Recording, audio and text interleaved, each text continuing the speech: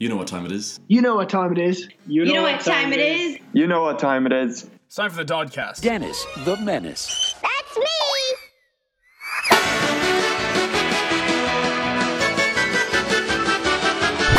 Y'all ready for this?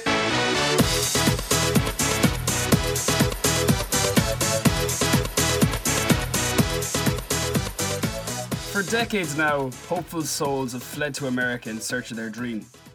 For the vast majority, their shadowing cities chewed them up and spat them right back out. For others, it was kind. But this kindness only came about off the back of sheer hard work and dedication.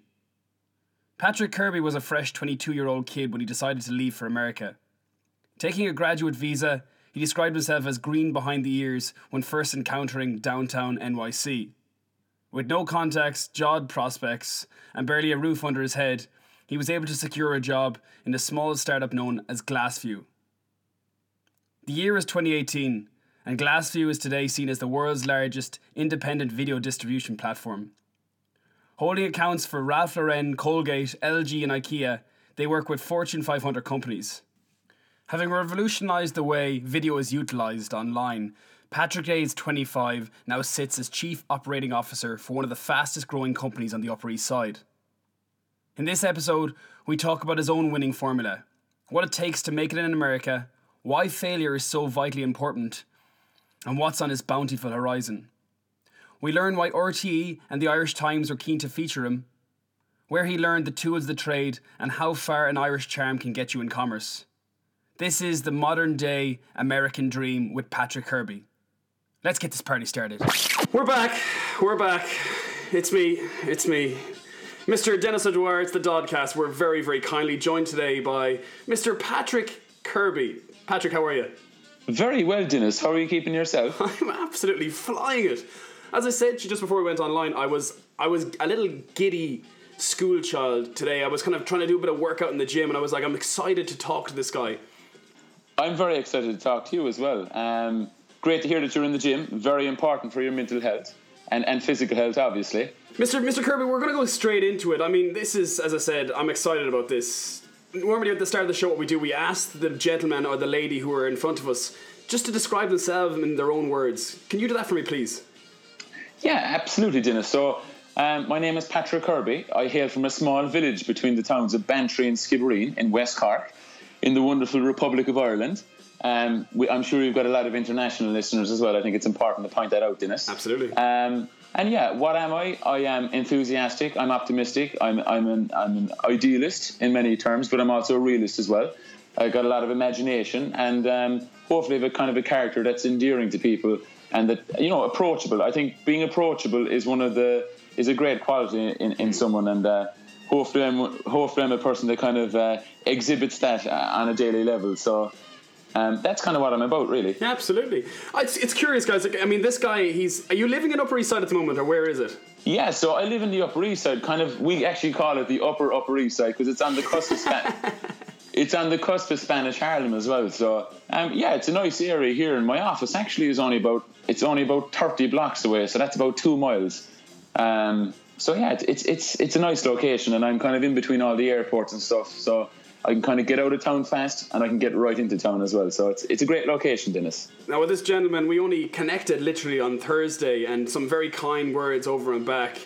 Really, as I said, looking forward to this episode. This guy has an interesting story to tell. A man who started from the west of Cork, doing silage and bale, and still doing so, and now finds himself, as I said, in the upper East Side. So, Patrick, What we do at the start of the show, we do a game called Association. So I'm just going to say a word, phrase, or a sentence, and first thing comes to your head. This is just to get those listeners who don't know the Patrick Kirby that I now know, and that maybe others know, maybe ladies know, just a bit of a kind of a taste, a little bit of a tink of who you are. Okay, so we'll go straight into it. Video. The most powerful form of storytelling. Silage. Long summer days, very positive connotations, and a hell of a lot of machinery. Web Summit. I went there in 2014, I believe, and it was one of the most inspiring conferences I ever went to. And Paddy Cosgrove is actually, I would say, a very, very inspiring millennial. Very good.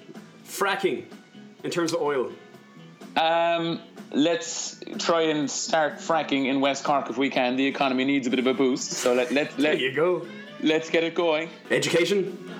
The basis for everything. Didn't Mandela say that education is the most powerful tool? And that's something I subscribe to in every form. I mean, if you can, I think an education is the foundation for life, and it starts at home. Gary and Paul O'Donovan.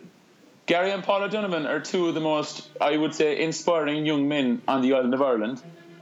They've got a nature which I think all of us can breathe a lot of life out of. They're so authentic. In a world today where everything is politically correct and scripted, these guys just go out and literally, I would say, empty their brains with whatever thoughts are in there. And I think that's refreshing, don't you, Dennis? Absolutely. All-time favourite book, Patrick? My all-time favourite book? That's a really hard question, actually. I read First one that pops to head. Yeah, I read a book last year called The Power of the Extraordinary Mind. I can't remember who the author was, but there was one comment in it, and it was basically saying that if you tie your happiness basically to the attainment of future goals, you'll never be happy. And that was a very pertinent statement for me. And it's actually something now that I kind of, it kind of continually reinvigorates me. We must be happy. We must love the journey. It's not all about the destination, and being kind of happy in the now and being present with what you're doing, I think is very important. So that's one in a nutshell why that book was a special one to me. Very well said. Girlfriends? Girlfriends? I'm single, that's all I'll say. Boyfriends? I'm sure I have some very, I suppose, good male friends in my life. That's how I'd put it there. But I'm sure there's a lot of good girlfriends and boyfriends out there. Singing or dancing, Patrick? Singing or dancing? I would say singing. I mean, I've done a lot of singing in the mirror. I've done a lot of singing in front of friends. They're probably really sick of me. All my people that I equate with on Snapchat and stuff have probably heard a couple of renditions of, It's interesting that you say that, because we have something here that we'll just let the listeners maybe listen to 1 second. I was going to hold this kind of for later in the show, but I think it's an important time to play now. Just as I said, association is an opportunity to get a taste of the Patrick Kirby that stands before me. So let's have a little listen here.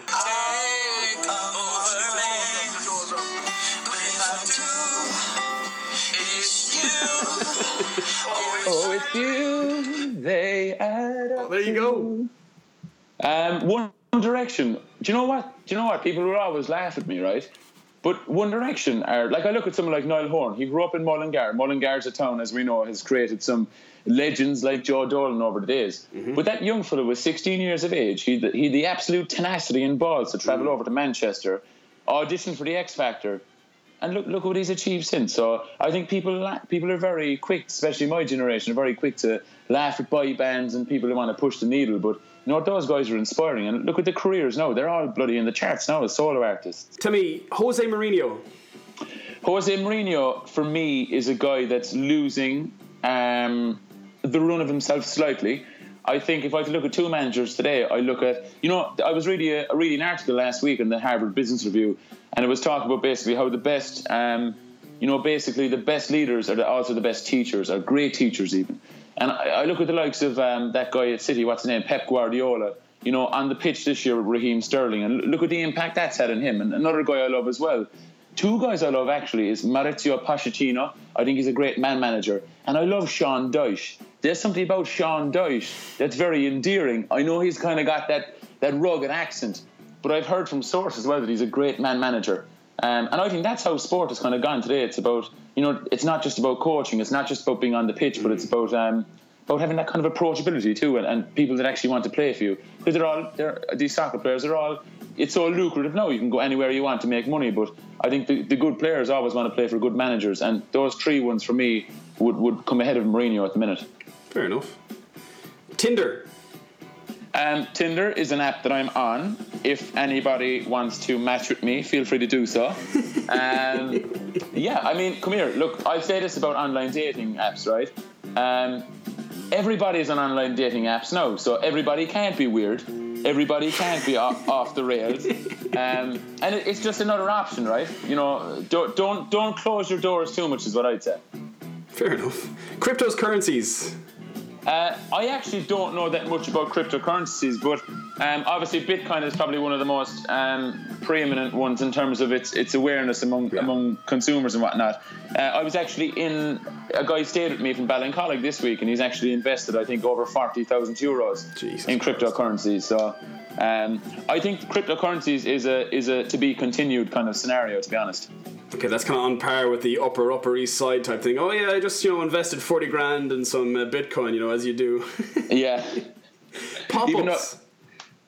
Pop-ups. Are you first thing that comes to your head? Pop-ups, sometimes very annoying if they're a pop-up on a website. So yeah, kind of annoying. Like, it's invasive. A pop-up is something that kind of like it's a call to distract you rather than a call to interact with you. That's an interesting one. We'll get into that again a little bit later on. I was going to call your GlassView company. I don't want to call it a pop-up, but a video pop-up of kinds. No, you'd kind of be wrong there. So we're much more. We're a video distribution platform. So what we do is we work with large brands to get their video content seen online. So we're working with many of the world's top brands. Focusing a lot on kind of Fortune 500 companies. Distributing their video content on contextually relevant platforms. So let's say, for instance, someone like Chanel will come to us and they want to be on, the latest editorial on Vogue. But the way we're delivering media is much less invasive, and it's much more a kind of a call to interact. Obviously, there's platforms out there that isn't the case. There's a lot of incentivized media. Watch this, and you can continue to the next level kind of stuff. But that's not really our bread and butter at all. So no, I was being totally facetious there. I just wanted to see your response. That was all.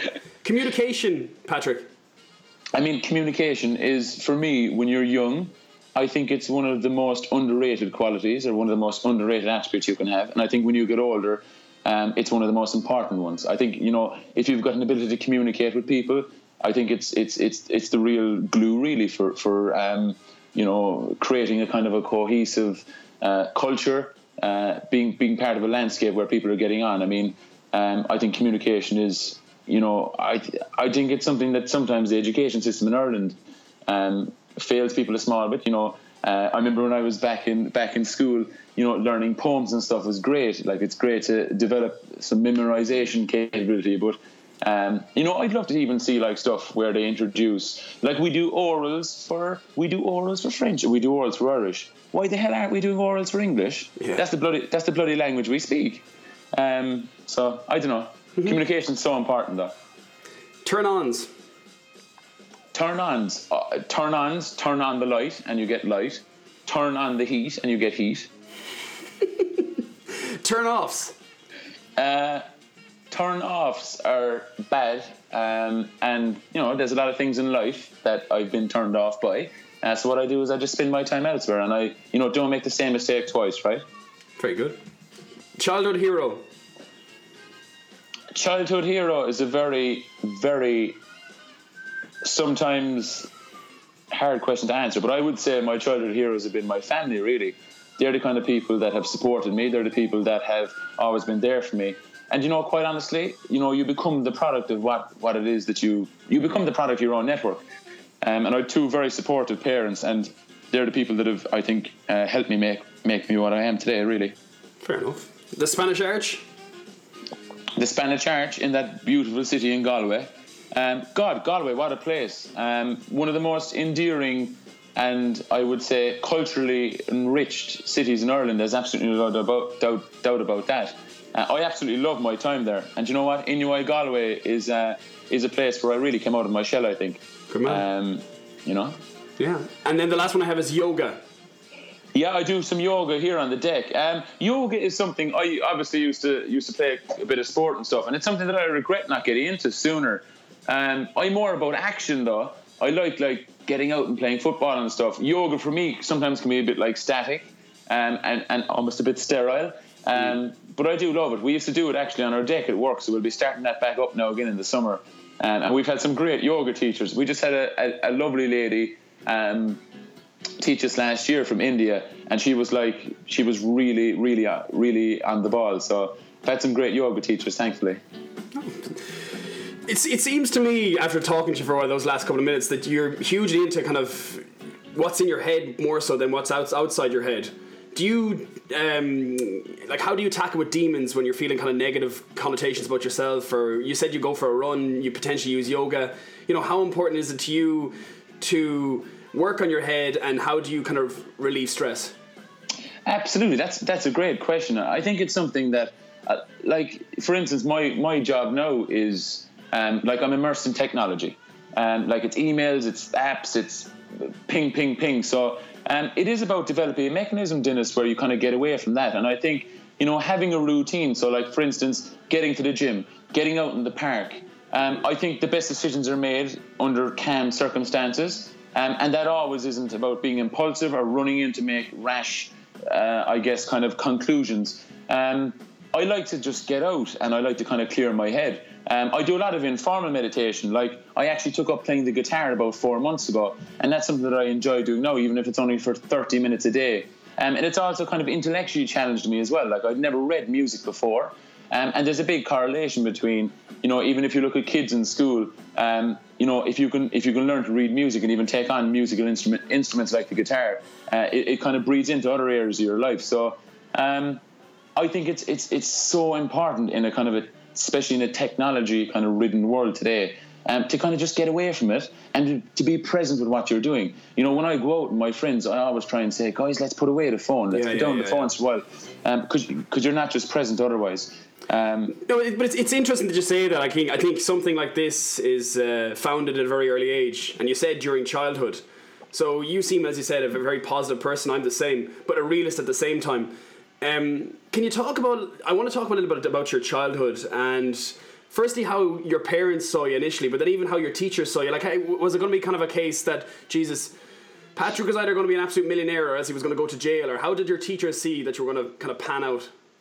Yeah, so I suppose just to kind of inform the listeners, I'm an only child, and I think when you're an only child, I didn't really grow up around a lot of children. I had a lot of first cousins, but I grew up, with two people that were managing their own businesses, kind of two entrepreneurs, if you want to call them, or managing directors of their own companies. So, my dad and mom would have been at home talking about employee relations, whereas probably one of my friends was talking about the next PS4 game.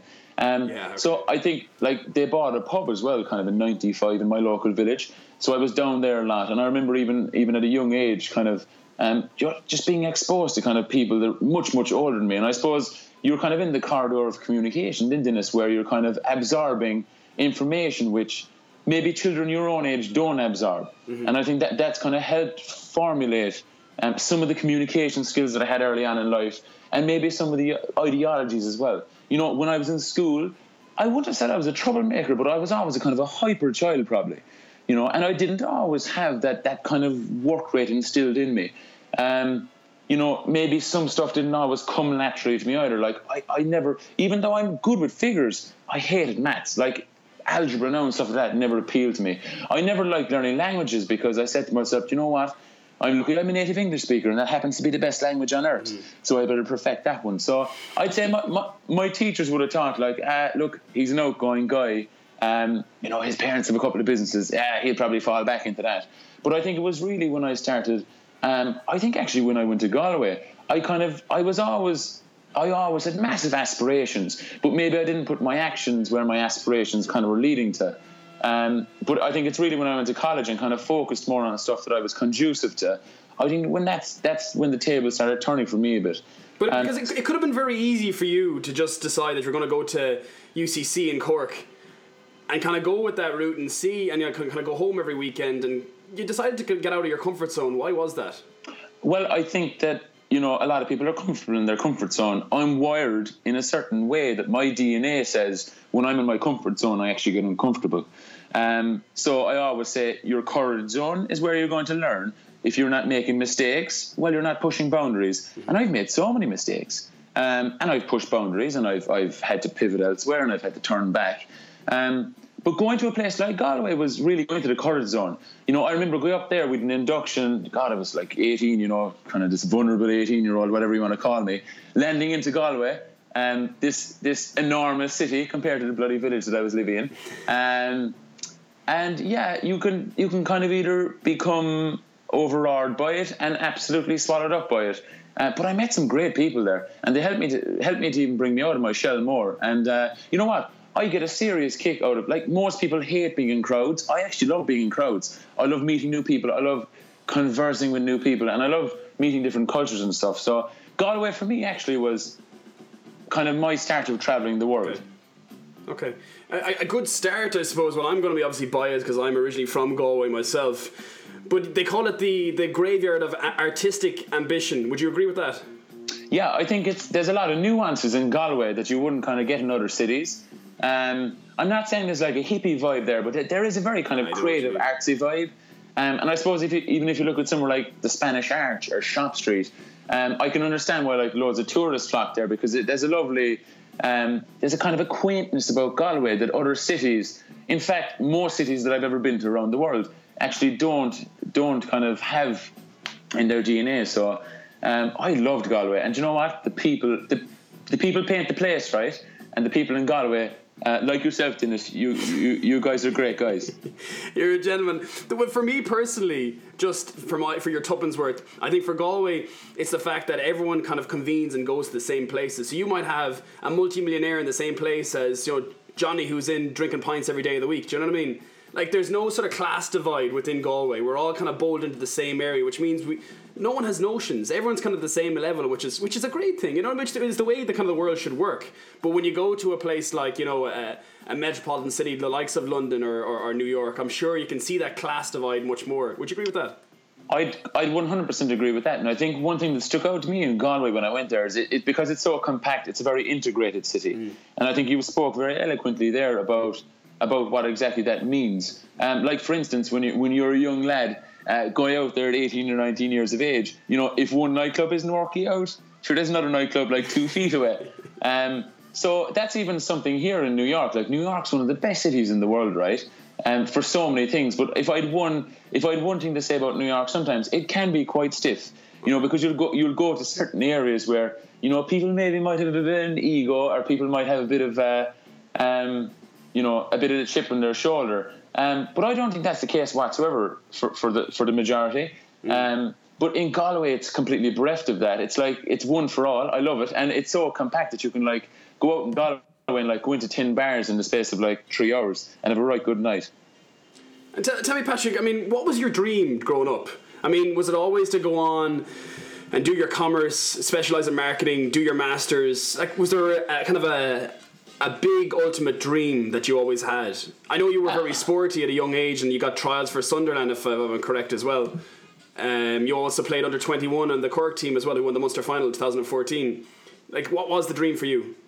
Yeah, I suppose that's kind of twofold, really. If you look at the first probably 15 or 16 years of my life, you know, I had an incredible imagination, and my imagination came very early on because I was exposed to not only so much at home, but I did a lot of travelling with my parents. I was always on the road. We were going over to England. We were going over to continental Europe and stuff like that. For what? So I did for holidays, for matches, for business, for everything, really, Dennis. And what that gave me was that it created this, like, reservoir, this insatiable reservoir of imagination. And every time I'd go on a trip, I'd come back in with about 100 days worth of just thoughts, ideas, inspirations. And so, cut to the chase, I actually wanted to be a professional soccer player until I was about 15 or 16. And I suppose when I went over to Sunderland that time, it kind of did, like, God, like, this might eventually become a reality. And it didn't become a reality. You know what? I didn't probably put my best foot forward. I was very green going over. I only went over to one club, and I think, you know, it's like going to one job interview. You know, I'd rather go to 5. You'll learn more from that. And I only went into one club, so had I gone back over again to other clubs, maybe it would have been better for me. But that was inspiring. I remember one day Dwight York approached me and he goes, "Hey, you coming out training today?" So that's pretty cool at 15 or 16 years of old. But I guess growing up in an area, like obviously doing a commerce degree, which is so broad, the world of business was inevitably what attracted me to what I really wanted to put my muscle into. And like I always said, I wanted to be a professional at something. You know, I don't want to be, you know, half into this or half into that.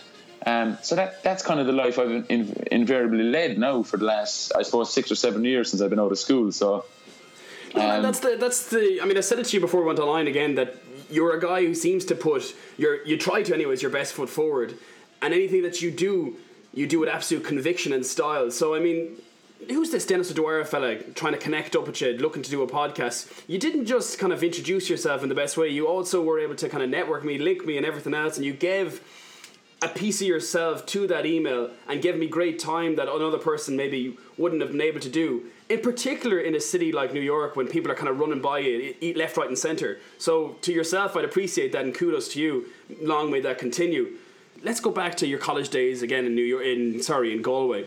So you'd start doing marketing practice there in the Cairns Business School. Talk to us a little bit about that. Yeah, absolutely. So after I did a Bachelor of Commerce, I learned about statistics, I learned about economics, macro, micro. I would have did various different modules that would have really given me, I would say, an incredible foundation for the position I'm in today. But I suppose, like anything, you have to stream in something. And I always wanted to go down the marketing route, I suppose, as a kind of business stream because of a couple of reasons. One, marketing is kind of where sometimes the idea starts. It's where we emote with consumers. It's where we do the branding, do all the creative elements. But there's also a very, I suppose, science, like I know you're a science, the world of science is something you're very familiar with, Dennis. And, psychology, human behaviour, consumer behaviour is something that was always very, if I didn't go down and do a business degree, I probably would have ventured into something like more consumer behaviour or maybe a hardcore psychology degree. And one of the reasons I say that is because if you look at the world of marketing today, before we've been using a lot of, I guess, softer sciences like psychology and sciences like physiology. And now we're actually starting to actually utilise more hardcore sciences like biology and chemistry. And that's a different story completely with the kind of technology even our company is developing here now in GlassView. But you kind of get what I mean there, Dennis, is that just there was a side to marketing that just appealed to me. And really understanding about, what's actually going to sell, what's scalable. It's not just about having a great idea, it's about executing on that idea.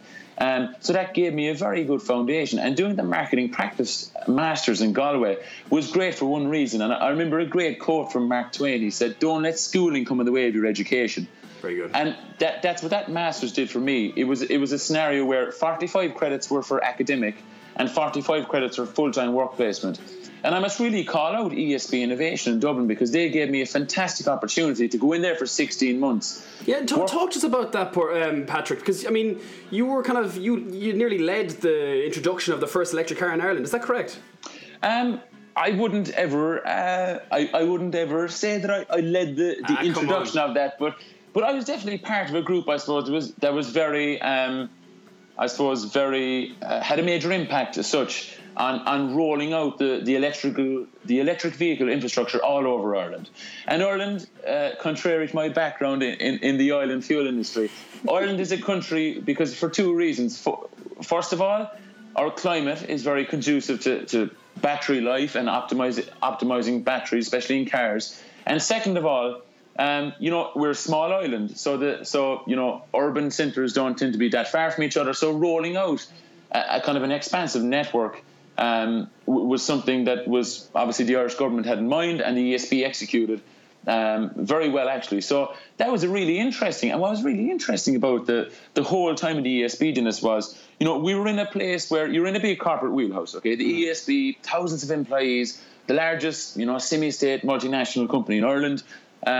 But we were in an innovation section, so we were like a 25-person team, and it was almost like a startup within a big entity. Yes. And that was really cool for me because we kind of got to, I'm not saying be playful, but we kind of got to shape that department and being part of that and being, like, I was a junior member of staff, I was an entry-level member of staff, but the responsibility I got there was incredible. Even so much so that I'd exposures to the directors at the ESB on a regular basis. And you know what? I'll forever thank them. And I think, it's a bit like your first love. You'll never forget your first job either.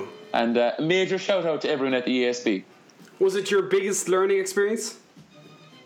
I'm always slow to say, was it my biggest learning experience? Because I think, we're continually learning. And I think even today I'm probably going to do something and make a mistake and learn from that. So I would say it was at a very pivotal time, Dennis. And timing is a big thing.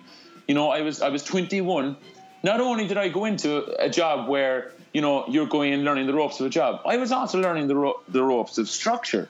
I'd been in college where, if you want to miss a class, you can kind of miss a class. Or, if you want to go on a holiday for a week, sure, who's gonna miss me?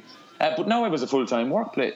I was on payroll. I was PRSI. I was a PAYE payer. So, that kind of there was a personal element there as well. I had to kind of like all of a sudden be organised right now. I had more responsibilities. So, and did you take to that? Yeah, I actually really did. I took to it because I think college is a fantasy. We go to college to kind of take us to the next level, take us to the next chapter, and educate ourselves and equip ourselves with the kind of skills, both tangible and intangible, that we need.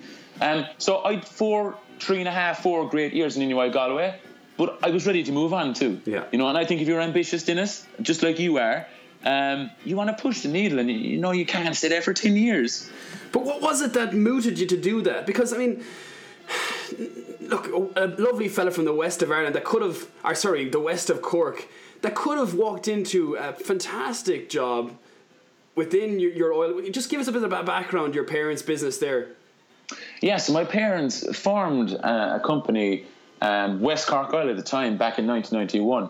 And I suppose to cut kind of to today, they've acquired a number of businesses since. They kind of mainly operate in around Munster.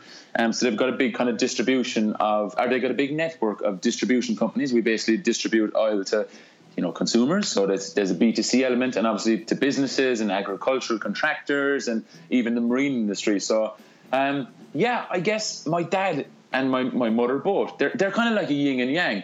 My dad is the one that's continually pushing, he's the innovator, he's the risk taker, he's always looking for growth.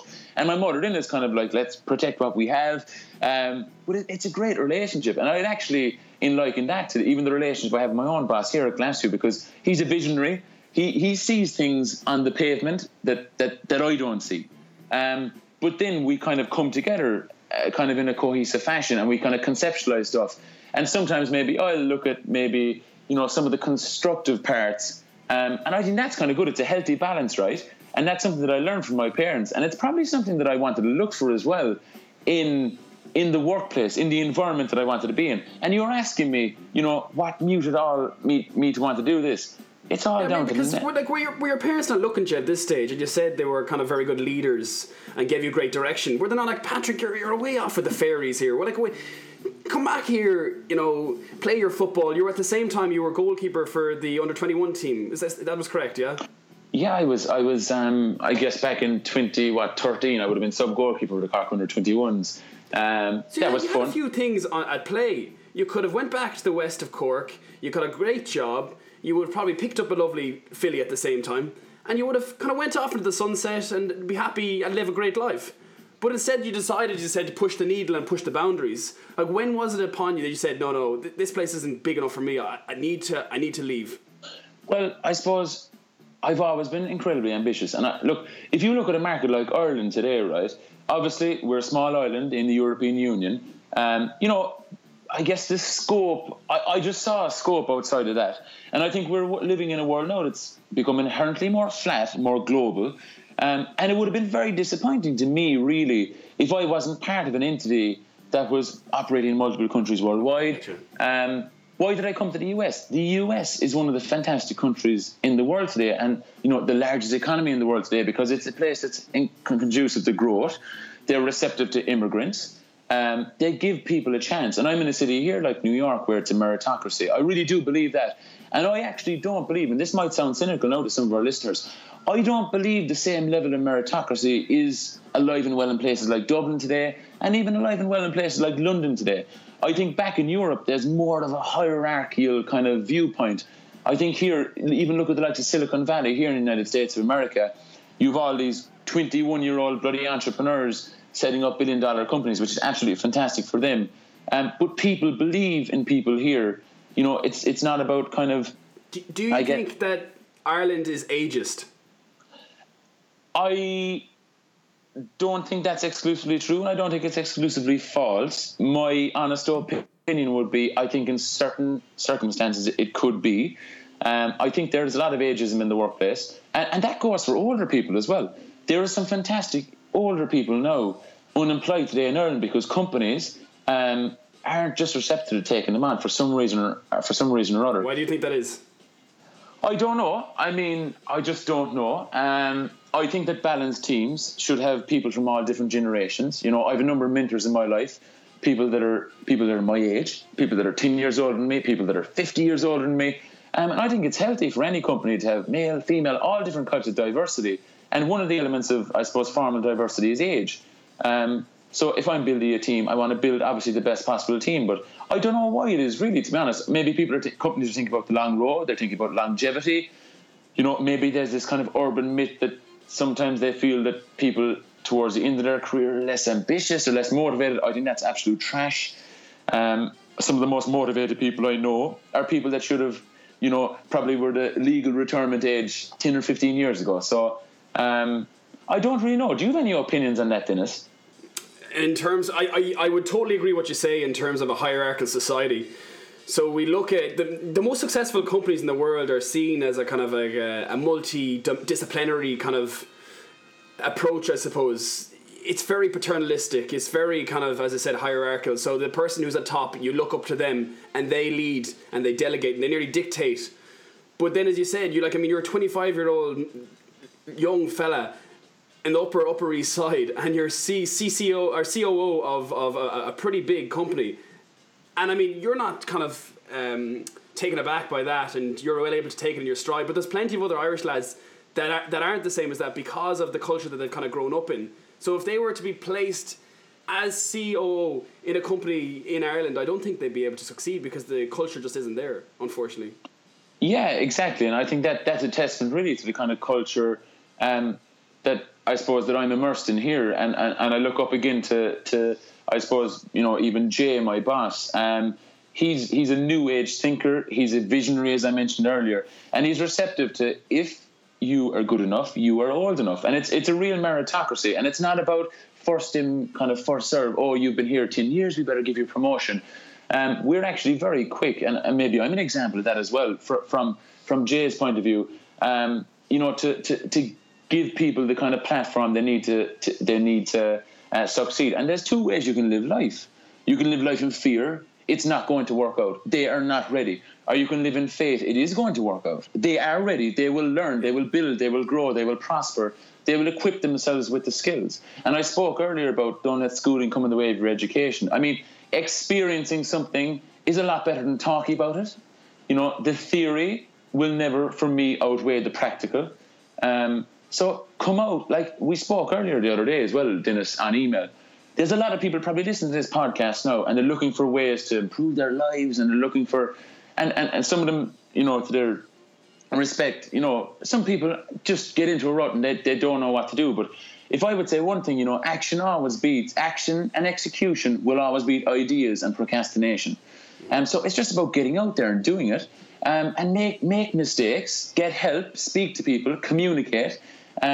There's a big stigma in Ireland today around, people not speaking up and people kind of going into, I suppose, kind of just getting stuck in a hole. And I've always been a big proponent for, if I have a problem, let's talk about it. Yeah. And equally, if someone has a problem that I'm trying to lead or I'm managing or that's in my network whatsoever, talk to me. Patrick, I more so read your article that you had there, the Wild Geese.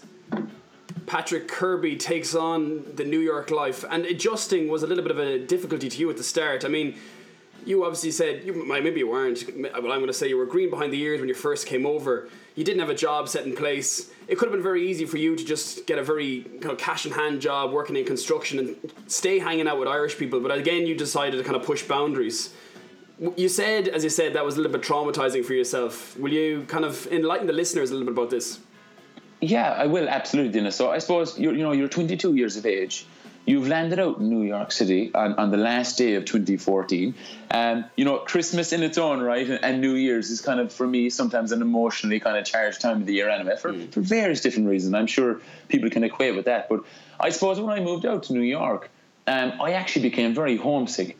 Moving away, even though I'd been in Galway, I'd been in Dublin, moving over the Atlantic Ocean was, I guess you mentioned there, a kind of a traumatizing experience in one sense. And even though I was kind of used to always kind of being out there and being away from home a lot, I did miss home a lot. I did miss the kind of cultural, identity that kind of Ireland has. And I missed hanging out with Irish people. I missed kind of being in that network. But that's something that kind of, I suppose, I actually looked to, and to be fair to GlassView, that my job actually became kind of an escapism for me. But you had to find that escape first. You had nothing when you first came over. I had nothing, and what did I do? It was simple. I became a full-time job seeker, so I got up every single morning and I applied for jobs. And I see so many people coming over here today, and they focus on networking. They focus on, I know a CEO that knows my uncle that used to, be related to my sister. And it's like, great, that is fine, but why are you focusing 95% of your time on that? Go down the formal route. What is the formal route? Go online and apply for a job that's actually being advertised today. And I think that's one piece of tangible advice I give for anyone moving away. Spend 95% of your time being a professional job seeker first and foremost, but applying for jobs online or offline or whatever mechanism it is you need to do to actually apply for those jobs. And go to your networking events. And, speak to your contacts. There's a great myth in life, Dennis. It's not what you know, it's who you know. And I'm a perfect example for not giving credence whatsoever to that statement. I came out here, I knew no one. I went down the formal route of applying for jobs.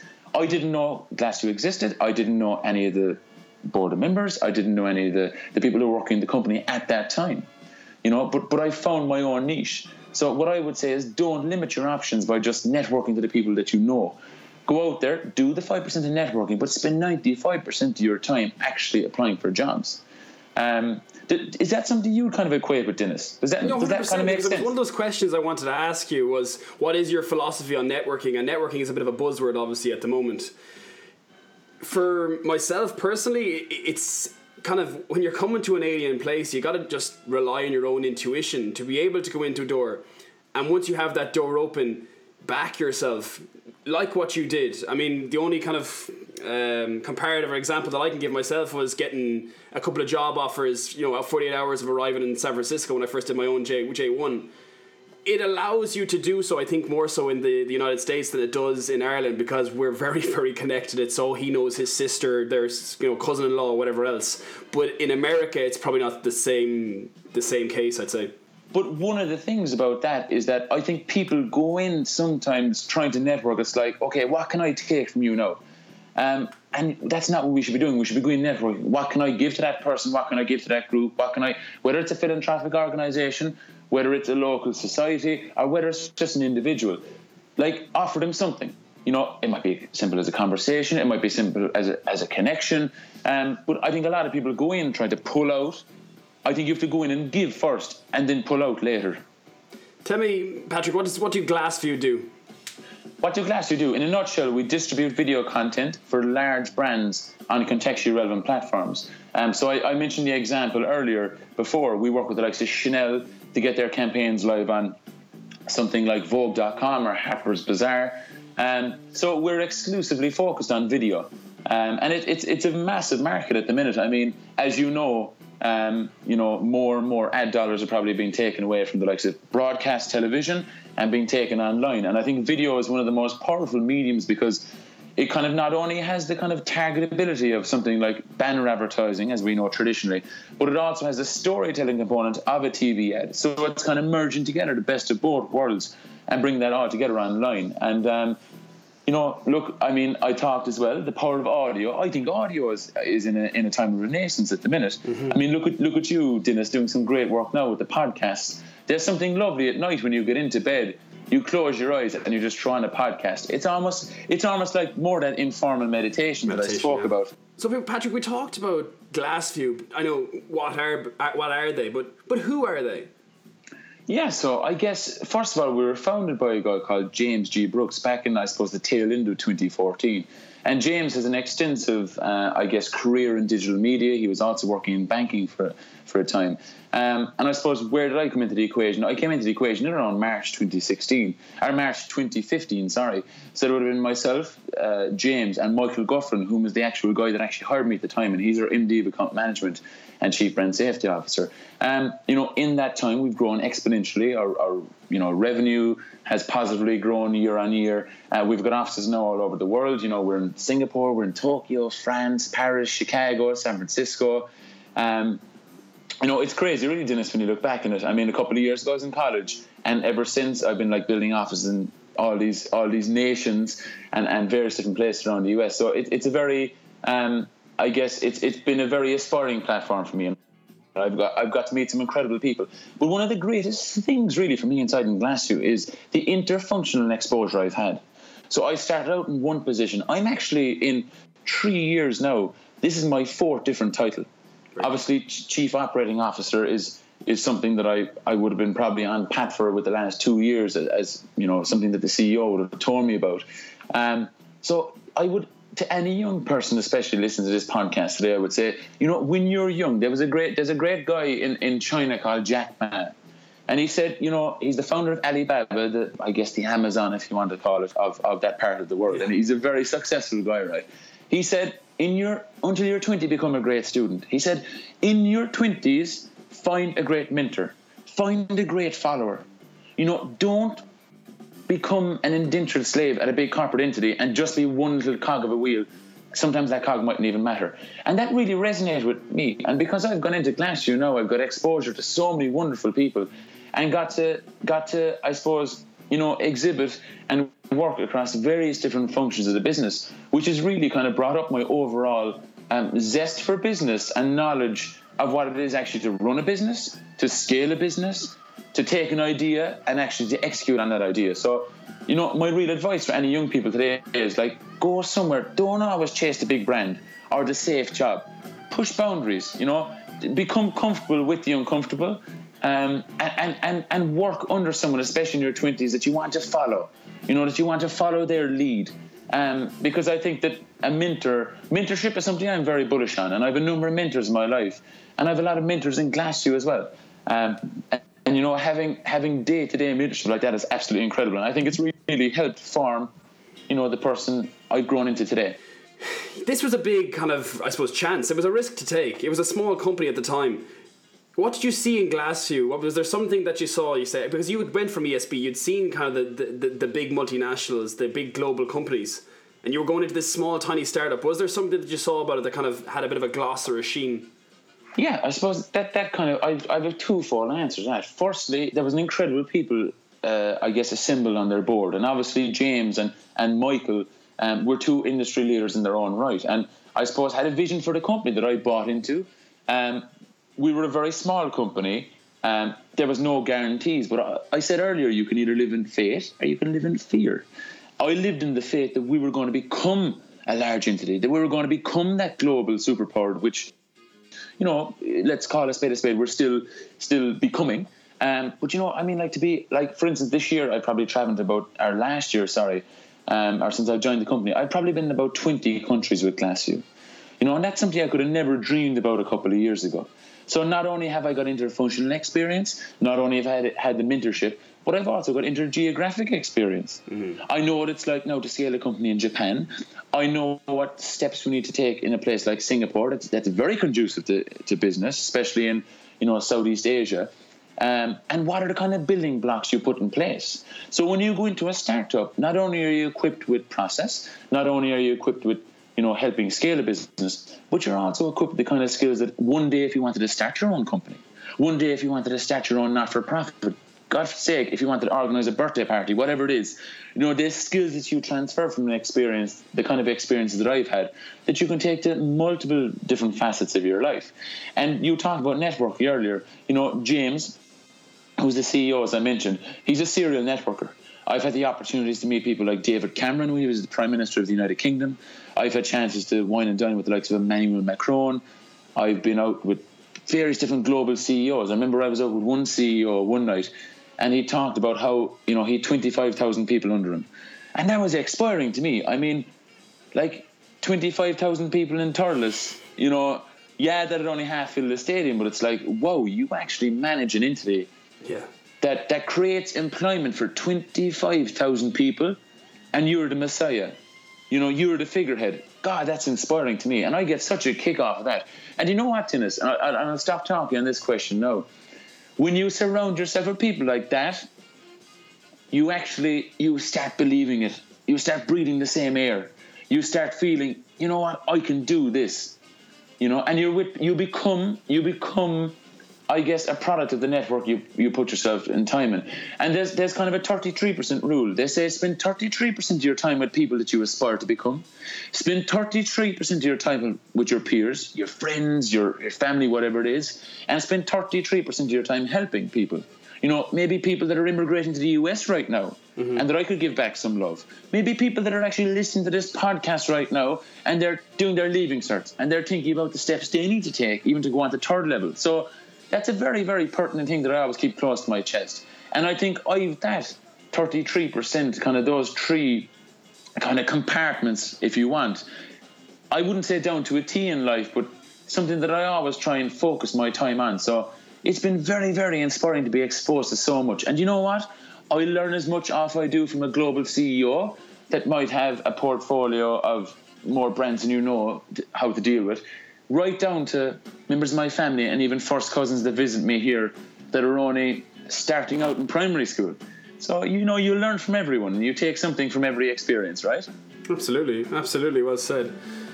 What's your day-to-day role within the company?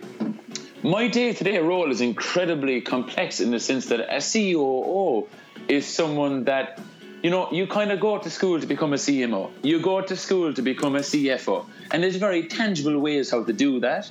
But the COO is kind of like, I'm not saying like it's a non-recognized art, but it kind of is a mixture of everything. And it's about making sure really that you become the chief of productivity, you become the chief of efficiency, you become the chief of execution really. So you're taking really from a strategic level what it is that the CEO envisions, and then you're bringing that down and basically, you know, creating the fluid then that seeps across the organization. You know, so that's kind of the role. I hope that isn't a fluffy answer. Like I suppose I've been growing into the role for a long time, but I'm only in the role quite recently. So within the company, is there? I mean, you've signed on all these huge, massive clients, the likes of Hermes, the likes of Ralph Lauren. How do you celebrate those big wins? Yeah, I guess really celebrating those big ones is actually resonant of what our culture actually embodies. So like every time we get a sales win, there's like emails, there's like bells ringing, there's music going on.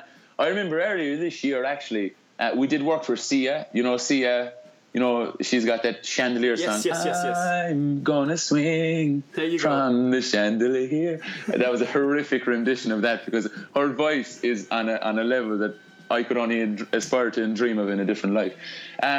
But like I remember one day, like she tweeted about us, and you can actually go onto her Twitter and see it. And I remember everyone was just like jumping up. We were like almost like elementary school kids. You'd swear to God we were after winning a county final, a junior club in Carlow after winning a Leinster title in Croke Park or something. We were just going crazy. But that's how we kind of celebrate it. And I think that celebration is infectious. And I think what it does is that it proves to other people, especially in our revenue generating departments like our sales team, that I can go out there and close that business. You know what I mean? So it kind of gives it seeps through the whole organization and it gives everyone a lift. And, you know, look, we're a company that's only been in existence for 3.5 years, right? And when you can kind of bring those clients and get them to believe in the kind of product offering that you have, I think that speaks volumes. And not only is it good for the people that we have on board, but it's also very good for talent acquisition. You know, I presume you've probably gone onto our website and you've named out some names there.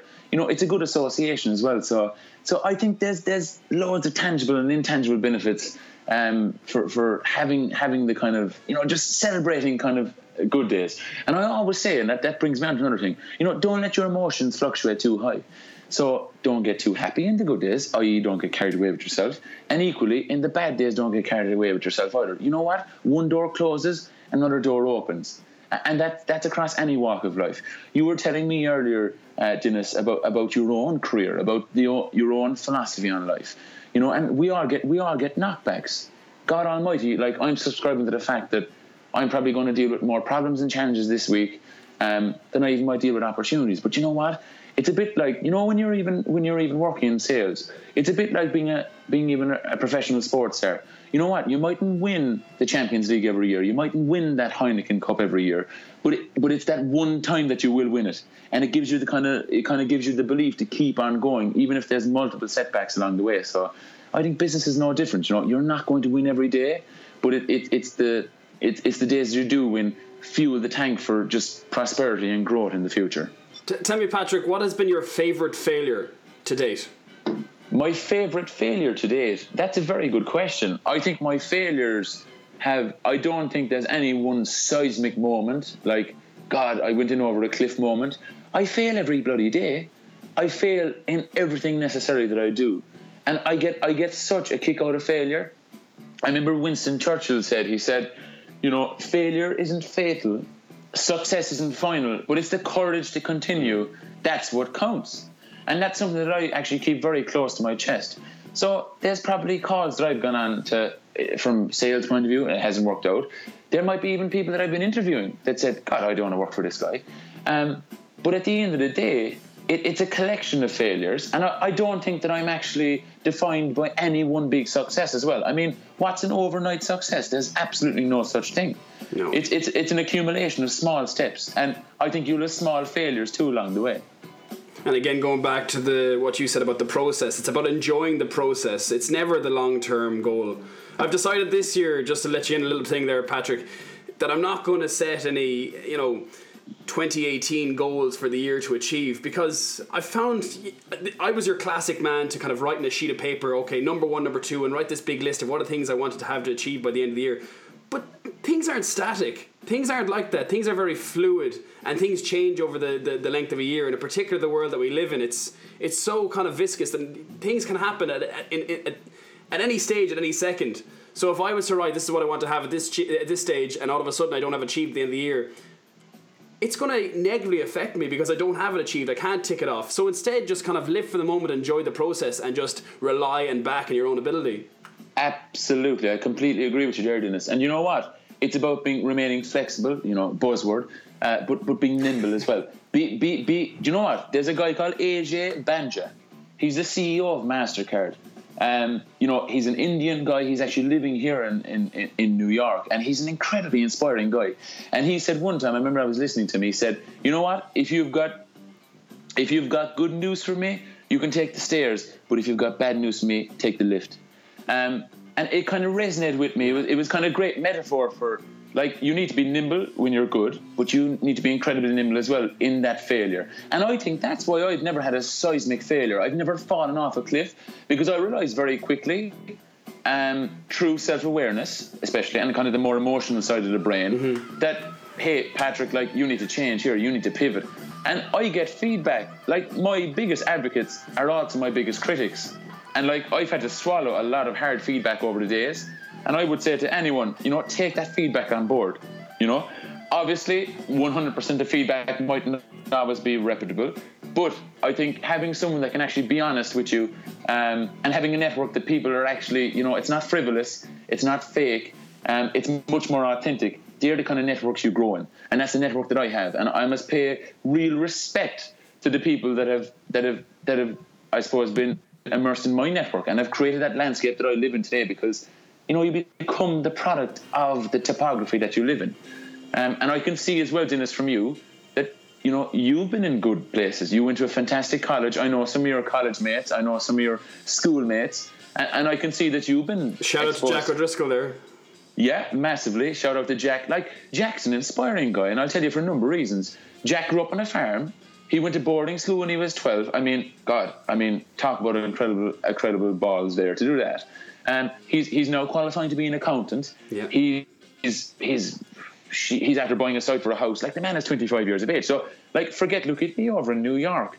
There's absolutely fantastic people all over the world, including yourself tonight, Dennis, that are doing incredible stuff. And maybe sometimes because I'm in New York, it gets a bit highlighted more, or maybe the scope or the magnifying glasses comes in on someone like me. But there's people here listening tonight that are also doing fantastic stuff. And the same to yourself. I mean, there's a lovely little bit of humility about you. And I mean, I've been speaking to Jack, and thankfully he connected the two of us. That I hear that at Christmas time, when you do come home, that you are the first man out in the field and helping the, if you even when you come home with the summers or whatever else, you're there helping with the silage or bringing in the bales of hay. The same jobs that you were doing at the age of 16, but at the same time living in the Upper East Side. I mean, there's a humility in that, and there's a really, really kindness that I hope that I never lose. I hope that you never lose, and kudos to you on that as well. Yeah, absolutely. Come here. If you can't have humility, what can you have? I mean, I think being humble is something that I think, like, my heart and my head, like, just breed on being humble, because that's how I'm going to grow. Ego is not your amigo, right? So when I come home, like, it's refreshing. Like, that's my network. That's the people I've grown up with. That's the people whom I love. And equally, the people whom I've come to love here in the US as well are very important to me. So I don't think they have to be mutually exclusive. Now that I'm in New York, that I'm this kind of generator engineer, this kind of personality that isn't home to me. I think it's about remaining authentic and being very sincere, but also being cutting to the point. I spoke before, and it's actually something that my manager told me, and I don't want to speak about myself here, but he said, Patrick, you've got a great balance of love and edge. So it's about being loving, being comforting, being empathetic, but it's always about having that edge. Guys, we need to get stuff done. New York is New York because it's conducive to high productivity. It's a productivity-stricken city, the city that never sleeps. So we're always thinking, we're always doing, we're always engineering. But as I said to you before our call as well, what beats great ideas? Great execution, great action. So that's what I would say to anyone tonight. Stop thinking and start doing. If you're procrastinating tonight in Tullamore, Mullingar, Belfast, or Kinnegad, or I don't know why I'm naming out all these Midland places, but even Tralee and Kerry, wherever you are tonight, you could be in the Aran Islands. I don't know. You mightn't have any electricity though. Just do what it is. You want to try out for the county minor team, do it. You want to start up your own business, do it. You want to start going back to church more, go and do it. Make those positive steps and stop talking about them. So I don't want to come across as being cynical there, Dennis, but no, not at all. When people come out to me and they go, Patrick, have you any advice from me? I probably feed them with stuff always that they don't want to hear. Moving to the US is damn hard. I came out with a bloody master's. And what did that mean? It meant nothing. I had to start at the bottom. I had to go into an entry-level position. So even coming out to New York, I probably had to take 2 steps back, but invariably to go 3 or 4 or 5 steps forward. Well, you see, it's difficult for people. I think yourself, it was good because you're a very hard-working man. And it's nice seeing you kind of live the high life now and travelling to all these different countries. But they don't see the slog that you put in the first 1 or 2 years that you first arrived. So this kind of the instantaneous gratification, we see end product on the likes of Instagram, etc., etc., living this flush, fantastic life. And then add that with the cynicism or the kind of the begrudgery that goes on in Ireland. So I'm sure there's plenty of people that are looking at you today being like, who the hell does this fella think he is now? Like, how do you deal with something like that? Absolutely. And I think, look, come here, people will always begrudge you. I think, if you're seen to be someone that's pushing the needle, like you start up a podcast, I'm sure there's people going tonight, Dennis, a podcast, whatever. Absolutely. But no, that's not the mentality that I've subscribed to whatsoever. So, like, if you go on to my Instagram tonight, you'll see the lovely pictures of when I've been traveling and the lovely pictures of whatever. But you know what? That doesn't represent necessarily what I'm about. It's hard. God, like, come here, I have a lot of tough days. A lot of tough days. And I've had to deal with a lot of, I suppose, I've had to be very emotionally agile. Because, sometimes you can get into a rut. And sometimes, God, it's like, God, this bump, is this going to, like, can I keep going? But it's about retracting for a moment and perspective. When I moved over to the US, we mentioned the word traumatizing earlier. But really, was it traumatizing? I mean, traumatizing is to be a refugee in a country where your country is deporting you somewhere else because of maybe civil violence, like we've seen in places like Syria. It's all relative. So it's all relative at the end of the day. I have my hard days, but you know what? I come back home at night and I talk to people. I get on the phone to my parents. I speak to people at work. So we're all in this together. We're the human race. And I think that's, we all have, a collective responsibility to each other to look after one another. And people can say what they want to say. If people want to, probably listen to this podcast right now going, God, this young fella from West Cork, like, who does he think he is with his Cork accent and all this kind of stuff? But look, at the end of the day, I'm just trying to relay honest advice and experience. I mean, I always like to see people that have been there and done it. And, like, if people have experienced something, and I have a hell of a long way to go. Dennis, I told you the other day, there are many more unanswered questions in my brain today than there are answered ones. So I have to remain humble. I have to remain, like, I've done an MBA back in Ireland, and I'm probably going to do another MBA here in the next couple of years. just to kind of continually upskill, like we're living in a life now where people, first of all, our careers need to be more nimble. There is no such thing as a job for life anymore. Plus, our life expectancy is probably going to be greater than any other generation that's passed. By the time, Dennis, we're 65, the retirement age in Ireland could be 75. So I think the ideology that we're just going to go into formal education in our 20s and kind of leave it at that, I think that's a myth or an ideology that's going to be broken very fast as we move on. So like my call to action here is keep upskilling, keep experiencing. And you don't have to go to college to do that. Traveling broadens the mind like no other. Speak to people, listen, expose yourself, get access to things. There's something that I wanted to ask you. Obviously the utilization of video is fantastic, but it also has detrimental effects as well. So I don't know if you're familiar with the guy Logan Paul, who was a YouTuber of sorts, who has been essentially eradicated off the YouTube archives and portfolio platform because of it was his response to the Japanese kind of video log that he created. The question that I have for yourselves is, the cyber world is completely unregulated. For someone like yourselves, like you still are a relatively new kind of company, something like that could wipe you out in an instant. Yeah, it really could. And I suppose, first of all, you're dead right. The digital world, or the cyber world, if you want to call it, is still a bit archaic.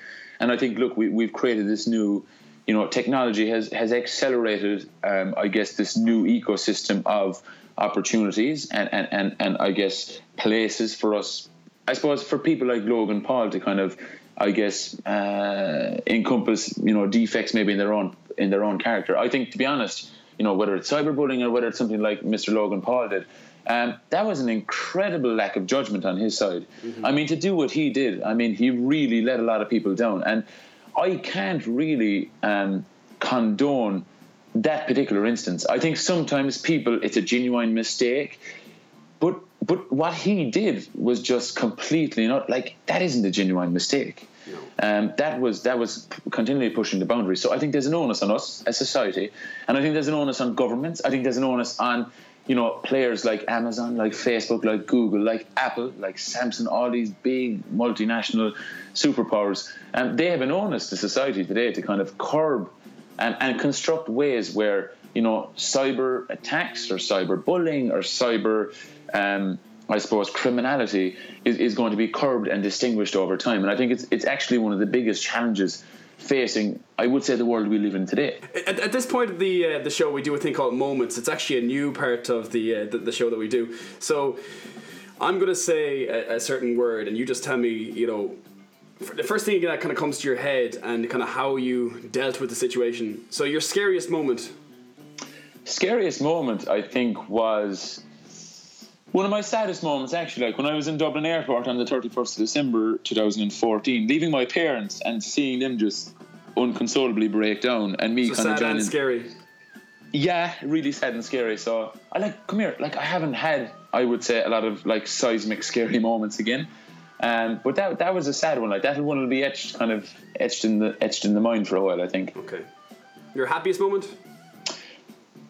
I'm happy every moment of the day. I don't think that a pursuit, I'm not in the pursuit of happiness. I'm trying to be happy with now. And I said, let's love the game. It's not all about the destination, because like I said about the quote of the extraordinary mind, if you tie your happiness to the attainment of future goals, you will never be happy. Mm-hmm. And so I'm just trying to be, come here, Dennis, I'm having a ball here chatting to you. So that is my happiest moment right now, right here. Gentleman. Your strangest moment? My strangest moment. I've had a hell of a lot of strange moments because I've pushed the boundaries with different stuff in my life. I suppose strange moments have probably been in public where maybe I've had to I don't know, do weird things and stuff. But I don't know, I keep mentioning this word, but I've had no flagship moment like that. I just do a lot of strange things. I think I'm a strange person. I think that all of us are strange, so it's a bit like the happiness question. I'm doing strange stuff every day, and I've probably done strange stuff in the last hour when I've been talking to you as well. Do you use any stimulant to kind of get you past that 4 or 5 o'clock lull in the day? I would say, you know what? I'm a person, I think the greatest stimulant of all is a good night's sleep.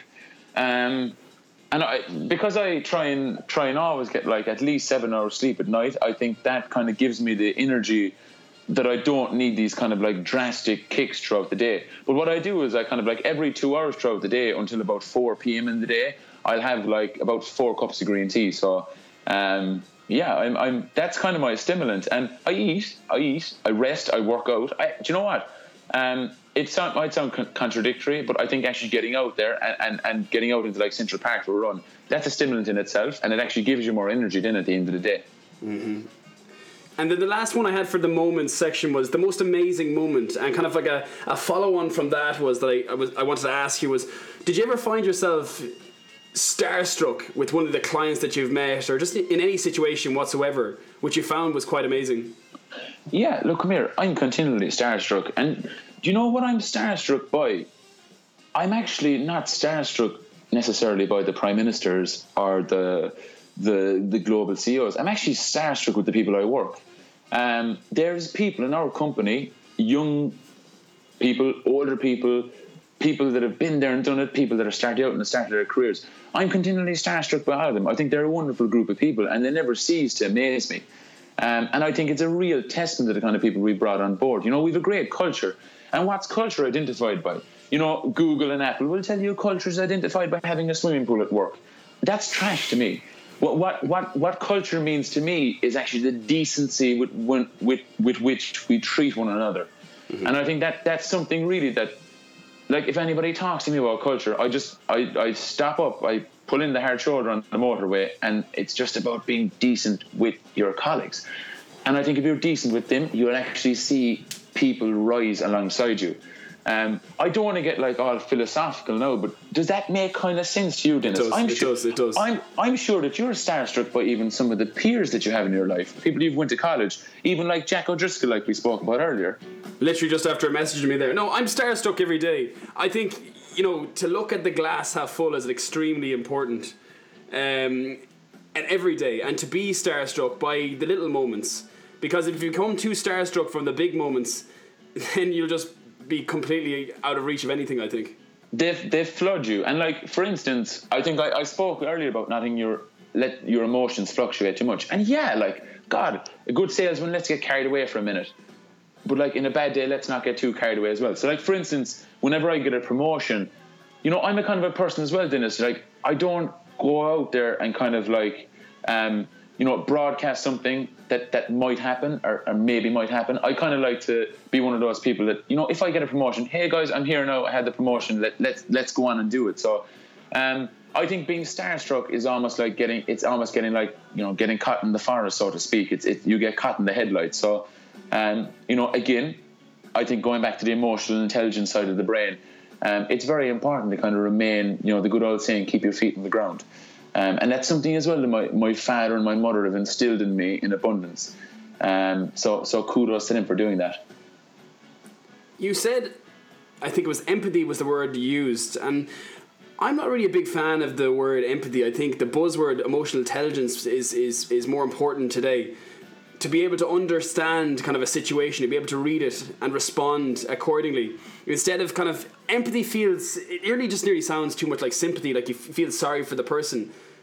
But there's going to be stages where we're going to have to make difficult decisions, like I'm sure you have in your life. And I think it's to be able to have the emotional intelligence to do so. Would you agree with that? Exactly. I think that we're living in a society and have lived in a society for a long time where it's predicated on IQ. What can we remember? What can we learn? Mm-hmm. You know, let's sit down now and have a test. Okay, let's write down on paper, you know, what we know. And I think that's a flawed methodology, really. Because I think what emotional intelligence does, it does bring in stuff like empathy. And I think as a business leader, or as a leader of, you know, you're organising a night out in a brewery, you know, you must, like, it's very easy for me now to say, all right, come in, do the job. Okay, it doesn't work out, let's get rid of you. Like, you must train people. You must equip people with the kind of skills. There's a big word today in the world of business, and they talk about empowerment. And people go, oh, empowerment. Oh, let's empower you now. You empower people by giving them the skills, by giving them resources. It's not just by saying, I empower you. You must actually back it up with real actions. And I think the greatest leaders are also the greatest teachers. We become too immersed in formal reviews. okay, we will formally speak about this on a certain time. That's not the way I work. I'm much more informal. I see someone make a mistake, and let's acknowledge that mistake in real time. It's fresh in your head. Let's build from it. So there's an element of, I think, very early on, you are a bit micro with someone. You are, when you're bringing someone onto your team, you do show them the ropes. But then over time, you empower them on a more macro level where, it's not as hands-on. You're letting them bring their own ideas to the table. But I think, if you look at stuff like decision-making, if you look at stuff like calmness, if you look at stuff like being emotionally agile, that's all from the EQ side of the brain, which I actually think constitutes about 80 to 90% of what's going to make you successful or not. Mm-hmm. So if you've got 600 points and you're leaving cert tonight, or 625 or 754, I don't know what the system is now. Don't get carried away with yourself. And equally, if you never did your leaving cert, don't get carried away with yourself, because you know what? It doesn't matter. Now, with the way society is constructed today, doing your leaving cert and going down the formal route of education is maybe the more straight line approach. But a lot of people meander. And you know what? There's bumps along the road for everyone. So my call to action here would be for people, pay homage to the emotional side of the brain. I think that's invariably what's going to make you succeed. It's all about attitude. It's not about talent. Talent counts for very little. Remember, we all can make great ideas, but it's the execution that counts. And I think having the humility and having the work rate and having the endeavour to actually do that is the most important thing for me. I think people are fixated sometimes with the wrong thing. Come here, I'm not a psychologist. I'm learning this stuff too as I go along. But is that something that resonates with you there, Dennis? Do you think that's... Absolutely. No, I'm nodding along here, just letting you... Everything that you're saying is making total sense. But unfortunately, Patrick, we're actually coming to a close to this fantastic little chat that we've had. But there's a couple of kind of future questions that I have to ask. Like, where are you going and where is GlassView going? I suppose I'll answer the GlassView question first. GlassView is a company that is growing from strength to strength. I think we've got a great people on board now. So this year, we've got very aggressive targets, with bringing on talent on board, new markets we're going to up. Now, much of my work now in the coming weeks is actually going to be penetrating the Indian market, penetrating the Chinese market, and even going down to Brazil as well, down to Sao Paulo. So myself, the chief executive, and probably more other members of the team as well, we'll be doing a lot of travelling. So really the main thing for GlassView at us really is we're in an industry at the minute that is still quite infant. And how are we going to deal with that? So what we want to do is really scale now quick while we can. And when more players come into the market then, and maybe more saturation hits, we'll be hopefully be a dominant player by that time. But you know what? There's a great saying as well. Innovate or die. GlassView is a company that's continually pushing the needle with R&D and with innovation. We're the first company globally to be delivering ads on Apple Watches, driverless cars in Silicon Valley, and even smart home appliances like fridges, washing machines, and even dishwashers. We're also the first company worldwide to be actually optimizing campaigns based on emotional receptivity. We actually developed a product with a Goldman Sachs alumni, which is high-speed trading, which kind of brings like Wall Street algorithms to ad buying. We were the first company to actually integrate into the technology with Snapchat. So we've kind of been on the cusp of innovation for the last number of years, and I think that's going to be very much in our remit in the next couple of years. And the incredible people we've on board have, I would say, become pioneers at doing that already, and I can't wait to see the great ideas and the great engineering that GlassView is going to bring to the marketplace in the coming weeks, months, and even years. Where does Patrick Kirby want to be in 5 years? I'll make no bones about it. Like I want to be the CEO of GlassView. I want to be the CEO of a large entity that is growing, that is creating employment. For me, it's all about the people. I said earlier, people paint the place. And I think one of the greatest things commerce and business has done is the sheer amount of employment it's created. And I'd love to be, hopefully, a figurehead in a company that could create thousands, if not tens of thousands of jobs for people in Ireland, for people in India, for people all over the world. And let's bring a diverse group together. I'd love to ask you, Dennis, actually, you're peppering me with questions. Where do you want to be in 5 years? As I said, I haven't met any goals or aspirations or desires for this year. I always find it really, really interesting is the fact that the type A personalities that myself and you have, we're kind of really good planners for the first kind of year. But if you ask us a question 5 or 10 years down the road, I have no bloody idea. I have no plan. I really am. It was actually a previous podcast that I had plugging this episode really, but it was with the priest that I did about the Catholic Church, and he asked me, will you go to heaven, Dennis? And I said, I'm living in heaven. The world and the life that I live in at the moment is my heaven. I absolutely enjoy and everything about the world, meeting new people, meeting you, having these conversations and learning and living. That's not answering the question that you've asked me, but essentially I don't really have a 5 or 10 year plan. I'm going to play it by ear. Someone in my house here laughed at me recently because one of the lads is over from Ireland, and one of the first questions I asked him was, come here, so tell me what's your 5-year plan? And he was laughing inside in the background. He said, it's so quintessential a question you would ask. But he actually said a very pertinent thing to me the next day. He said, people that talk about themselves are people that actually haven't themselves figured out. He said people that actually ask questions about other people are those that have. So I know I probably asked you a lot of questions. I actually get uncomfortable almost by not getting asked questions, but I get uncomfortable by being expressive about my own experiences, because you know what? I'm not doing anything better than anyone else. We're all actually doing incredible stuff, and we're all on our separate journeys. So but it's the acknowledgement of that, Patrick, that's important, and you've been able to do that. So fair play to yourself. I think we're going to leave it here for today, folks. Listen, it's been an absolute privilege and a pleasure to talk to this guy, Patrick Kirby. Patrick, can you leave us with a word, a phrase, a sentence? How would you like to be remembered from this? What's your epitaph? Yeah, I suppose, how would I like to be remembered from this? That's a kind of an awkward question. I would say, hopefully, if it's only one thing I've said, if it's only two things I've said, hopefully people can take something tangible from the conversation. You know, God, Patrick said, I must apply for loads of jobs. He might be right. Patrick said, you know what, it's if I haven't got 600 points in my leaving cert, that doesn't define my success. Patrick always said, you know what, you can achieve anything you want to become.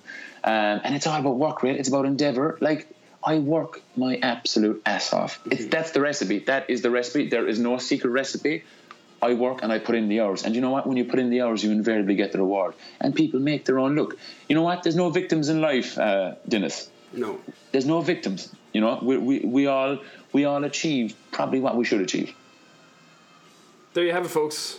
Hard work, dedication, commitment allows you to be a COO of the Upper East Side. Patrick, thank you so much for taking the time out to talk to me today on the Dodcast. It's been an absolute pleasure, as I said already. You too, Dennis, and all the best with the Dodcast. It's a great thing you've going there, and do you know what? I'm excited to hear all the guests you're going to be having in the next couple of weeks and months. Thank you very much. Folks, as I always say, listen, you know the plan at this stage. I mean, give me a little subscribe on iTunes. It'd be fantastic. You know that obviously the metrics behind it, it'd be great if you could do a little review. Press that subscribe button. It brings us up that list. We are gradually starting to get up there now, so it's great. I mean, obviously this is the 15th episode now, so it's been great. And I do this for you guys. So again, reach out to me. Let me know if you're enjoying these episodes or if there's anything that you'd like to hear. I'm sure you're going to enjoy this episode with the famous Patrick Kirby, and this won't be the last that we'll hear that name, I feel, as well. So listen, goodbye to yourself, Patrick, and safe travels and safe everything. It's been fantastic. Thanks so much, Dennis. And if anybody wants to connect with me directly, if anyone wants to reach out to me, that's kind of how I give back, just relaying some of the experience I've had. So I would say to your listeners, don't hesitate to reach out to me, or if people want to reach out to you, Dennis, to get to me or whatever. I'm always here to kind of yield any questions. All right? That was the Dogcast, guys. See you again.